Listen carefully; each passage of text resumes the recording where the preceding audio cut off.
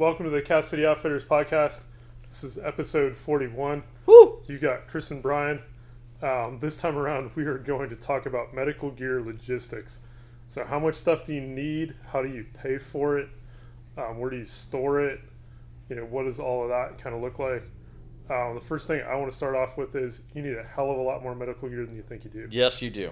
Yes, you do. And the first thing I want to start off with, if you carry a handgun and 2 spare mags and not a tourniquet or an individual med kit of some sort on your person, reconsider what you're doing and fix yourself. So we'll kind of break this down from a few different perspectives on how much gear you actually need, or some things to consider as you're trying to figure out how much gear you actually need. And maybe, the single best way to figure out what it is you actually need is to go take a flipping class, or 3 or 4, from somebody who knows what's going on. Get out there and get in a good medical class. And when you start packing wounds and you see how much gauze will go into a wound, you see how much quick clot you can line a wound with, but then how much more you want to put in to back it up. And then you find out that, wow, that little 4-inch Izzy bandage that you have is kind of cool, but boy, would it be nice to have a 6 or an 8 if you're dealing with a much larger wound or something along those lines. It's stunning how much this stuff you can use. Also, there are some protocols out there right now saying that if you put a tourniquet on a limb, you should put 2 on it. You start doubling the number of tourniquets, you start looking at all this different stuff. Med gear in general is cheap. It's cheap compared to gun stuff, and it goes hand in hand with gun stuff. So, the metrics for this are kind of, and they're kind of subjective to some extent. Having an IFAK, the equivalent of a legit IFAK. So chest seal, decomp needle, NPA, tourniquet, 6-inch dressing, quick clot, gloves, and then maybe a couple crinkle gauze or packing gauze, per person in your household. Probably seems like overkill, because it's like, well, everybody's not going to need a tourniquet at once. Well, if it may not be for your family, it might be for your neighborhood. It may not be for a single car accident, it may be for a multi-car accident, those kinds of things. So starting off with those kinds of numbers is not going to leave you wanting. Or it could be, if you're in a really bad car accident that's full of people in your car. Yeah. Everyone may need something. Something, absolutely. And maybe everyone doesn't need a tourniquet, but it sure would be nice to have spares. And again, usually those types of accidents involve more than one vehicle. So having this kind of stuff and trying to figure out those metrics, that's, the couple classes that I've done start off with that baseline of making sure you've got everything you need for you and a spare kind of conversation. So, if you're looking at that from a family perspective, having that big med kit at home, and I get, looking at this versus like what EMS and fire guys do, what the paramedics do. But if you look at the bag they grab when they get out of the truck, they grab the bag that has all that stuff in it, so they don't have to go back and grab more. And there's a certain reality check and planning to that they're planning on only dealing with maybe 1 or 2 injured people, but they bring enough stuff that it just doesn't matter. That mentality at home, where there's no reason to not have it, or in a vehicle where there's no reason to not have extra, really makes sense. Yeah, I mean, when we start thinking, mass casualty situation is really any time the number of injuries that need treated exceed the ability to treat them. Exactly. And that happens very quickly when it's just you. It'll still happen really quickly if it's you and a buddy who has some training.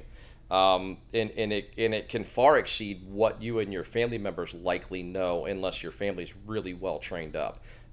It's real easy to exceed that number. And when you start thinking about tourniquets and quick clot and stuff, an IFAK can basically treat one extremity wound. Yep. Just take for an example, somebody goes through a glass window and lacerates 2 arms very severely. Yeah. We now need 2 IFAKs. Yeah. Yeah. And those types of things that's not a unicorn event. That's fairly common. So when it's real. Yeah.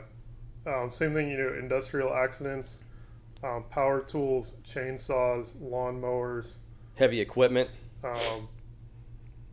Just working, outside around the yard, around the farm, around the house. Yeah. That kind of stuff happens on a far more regular basis than we think. Yeah.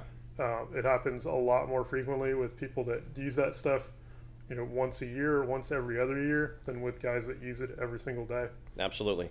So if you're trying to plan this stuff out, we'll start with the easy stuff. What you're walking around the world with. Again, if you can find a way within your dress limitations, within your personal life, within your work limitations for what you can carry, to have a tourniquet, preferably a cat or a soft T wide, but a SWAT T if that's all you can carry, or even a RATS if that's all you can carry. Oh no, here it comes. Here comes the influx of RATS don't stop Doppler pulse. Having something that does something is better than does nothing if you can't carry the ultimate object. Maybe you can't occlude Doppler pulse on somebody who's morbidly obese with a RATS tourniquet, but if I can buy that person 5 minutes instead of 2 minutes and the medics show up in 4, then I'm good to go. Have something with you, whatever it is you can have with you, but make sure it's the best thing you can actually carry. Yeah, the HSGI ankle wrap for medical gear stuff works really well. It's actually comfortable. It hides stuff down on your ankle, so if you're wearing jeans or khakis, it sort of just disappears and it's right there and you don't even notice that it's on you. Yeah, and if you wear skinny jeans, you might not be able to do that.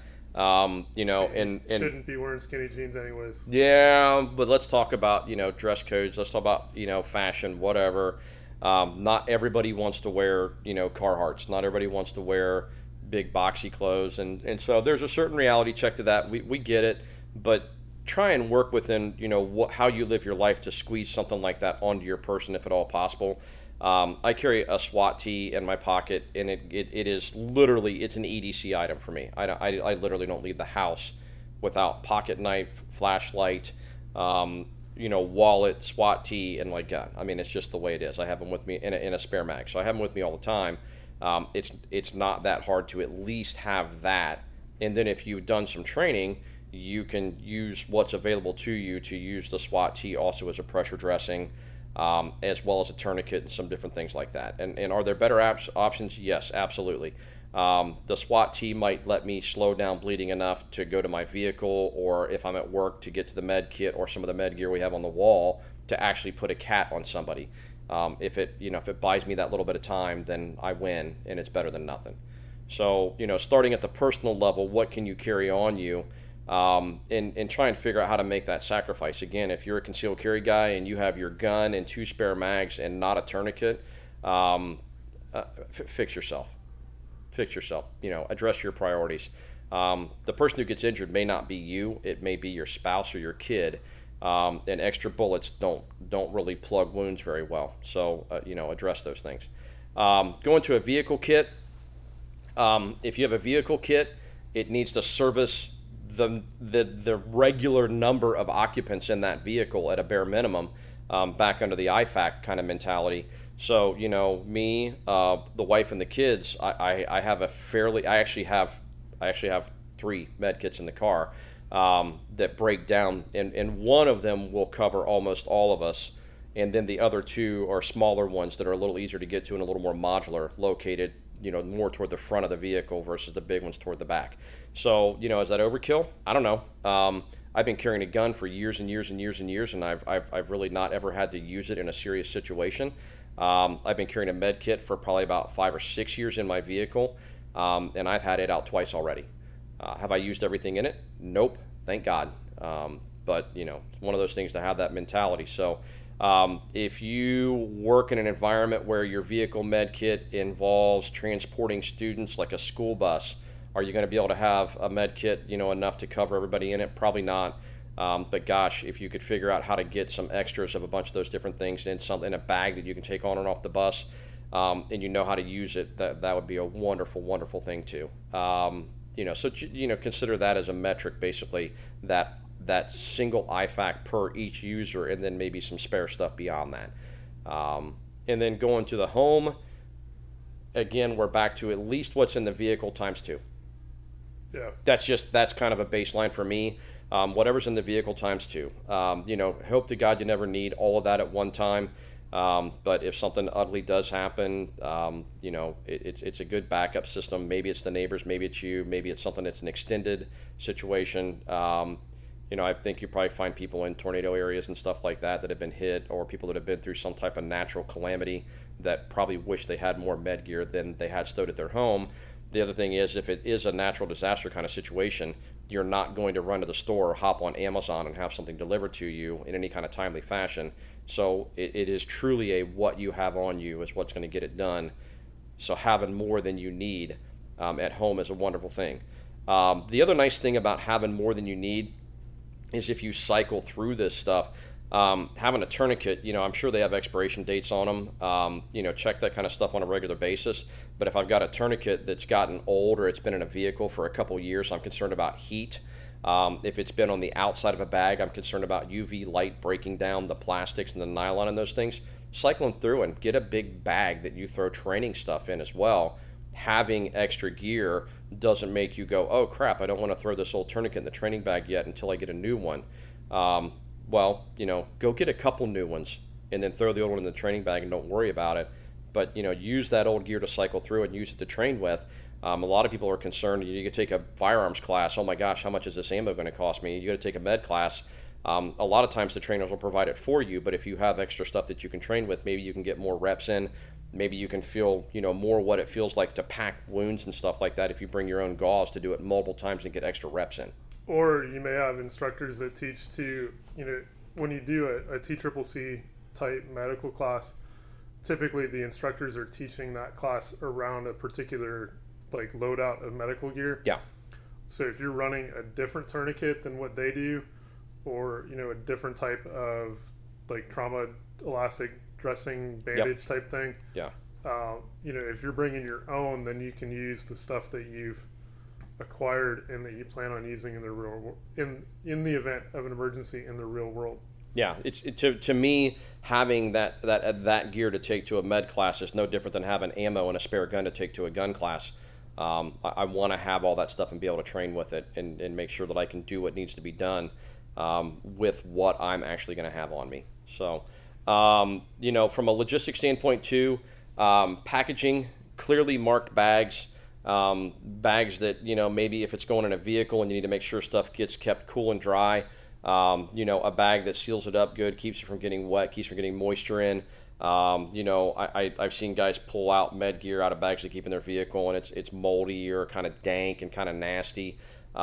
It's better than nothing, but if you can get a good device to keep that stuff in, whether it's a Pelican style case or a hard case, or whether it's just a really well made backpack or a really well made bag, a duffel bag or something like that.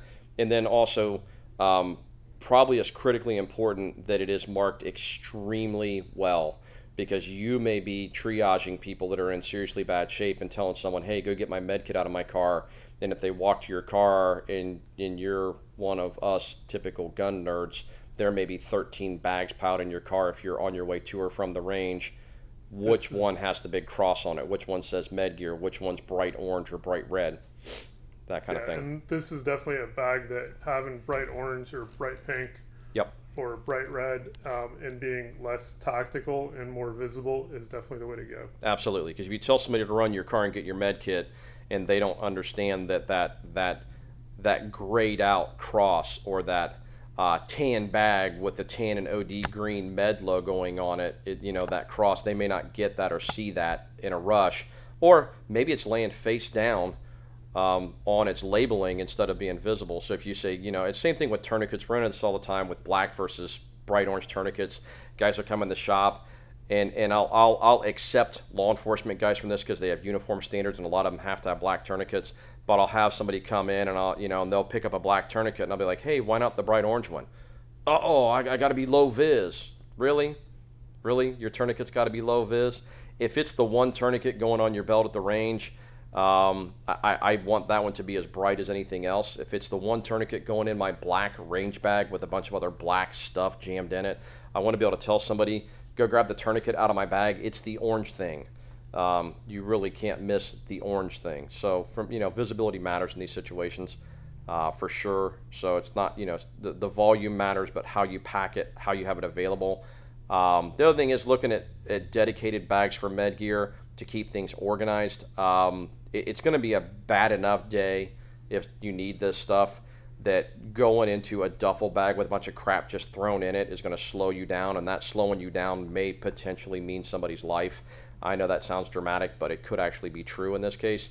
Having a bag that's made for med gear, or having a bag that's organized appropriately, putting stuff in, clear gallon Ziploc bags and putting big labels on those Ziploc bags that are highly visible, and marking things as bleeding control, airway, different things of that nature, so that you can grab something quickly and see what it is a big deal. For the home kit and for the vehicle kit, Sharpies, so you can mark people, triage people, etc. Flashlights, a couple spare flashlights, headlamps, things of this nature, so you can have your hands free. You can go to capcityoutfitters.com, 4465 Cemetery Road, and pick up flashlights and stuff like that. And if you don't want to throw a super expensive flashlight in your vehicle because you're worried about it getting stolen or whatever, go to Home Depot and pick up a freaking $10 headlamp, LED headlamp, and check the batteries once a year and make sure the thing works. If it's a dollar's concern or something like that. But if it's the bigger kit, make sure the bigger kit's set up to go. Definitely. One of those things, put headlamps either on the lid or on top so you can find them. Yeah.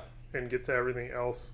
The headlamps, the gloves, or the flashlight, whatever, should be the things that are right on top. Should be grabbing gloves and grabbing, whatever you need to visually do an assessment on somebody. Visually and tactilely do an assessment on somebody. So, the gloves and the light is critical stuff right off the bat, probably along with the shears. Yeah. Do you want to talk about how to pay for all this stuff? Absolutely. Med gear, guys, we just talked about, the fact it's cheaper than gun stuff, but it's still not cheap. And if you're buying enough of it to deal with, your family or even a small group of people, it adds up quickly. Most of you, check with your HR folks, your boss, whoever administers your medical programs, at your place of employment, if you have access to some of this stuff, because a lot of health saving accounts and flexible spending accounts now, trauma med gear those dollars can be used toward trauma med gear. So before you go buy, $1,000 med kit to throw in your home, or $1,000 worth of gear to throw in your home, check with your employer, with your people who provide you with your medical insurance and HSA, FSA kind of stuff, and see. But a lot of these things are generally now covered under those. I don't know to what kind of dollar amounts. I don't know if there's limitations. I don't know if there's specific requirements per device and things like that. So check that end of it out. But a lot of this stuff is covered now. So, utilize it. A lot of folks, don't burn up their HSA and FSA money. And a lot of those accounts can be used or lose it money. If it rolls forward to the next year, take that bonus out of it. Look at it as a bonus, and maybe at the beginning of the next year, take that money and go buy that extra med gear or more med gear and get yourself squared away. So, and if not, treat it like anything else with the gun. Put a little bit of money in the piggy bank each week. And instead of going and buying, your 13th Glock 19, maybe go buy a big pile of really good med gear and a good bag to put it in, and go pay for a class. Yeah, having med gear and not knowing how to use it is kind of... Having a gun and not knowing how to use it. Yeah. Same. Yeah. We carry, at Cap City Outfitters, medical gear, trauma level medical gear, direct from North American Rescue. So you can be assured that you are getting the real deal when it comes to med gear. Yes. You're not getting, Chinesium knockoffs off of Amazon. And they are everywhere on Amazon. Every single quality piece of med gear you can think of, brand name wise, is being copycatted by some dirtbag in China, and then imported by some dirtbag here and sold to you. So be very, very cautious. Yeah, again, we carry the real deal stuff. We get it directly from North American Rescue. They're the same guys that supply the United States military and a lot of law enforcement agencies with their med gear. It is the real deal. You can stop in and see us. We're in Hilliard, Ohio, 4465 Cemetery Road. We're online on Facebook and Instagram at Cap City Outfitters, and you can find us on the web, capcityoutfitters.com. Thanks much, guys.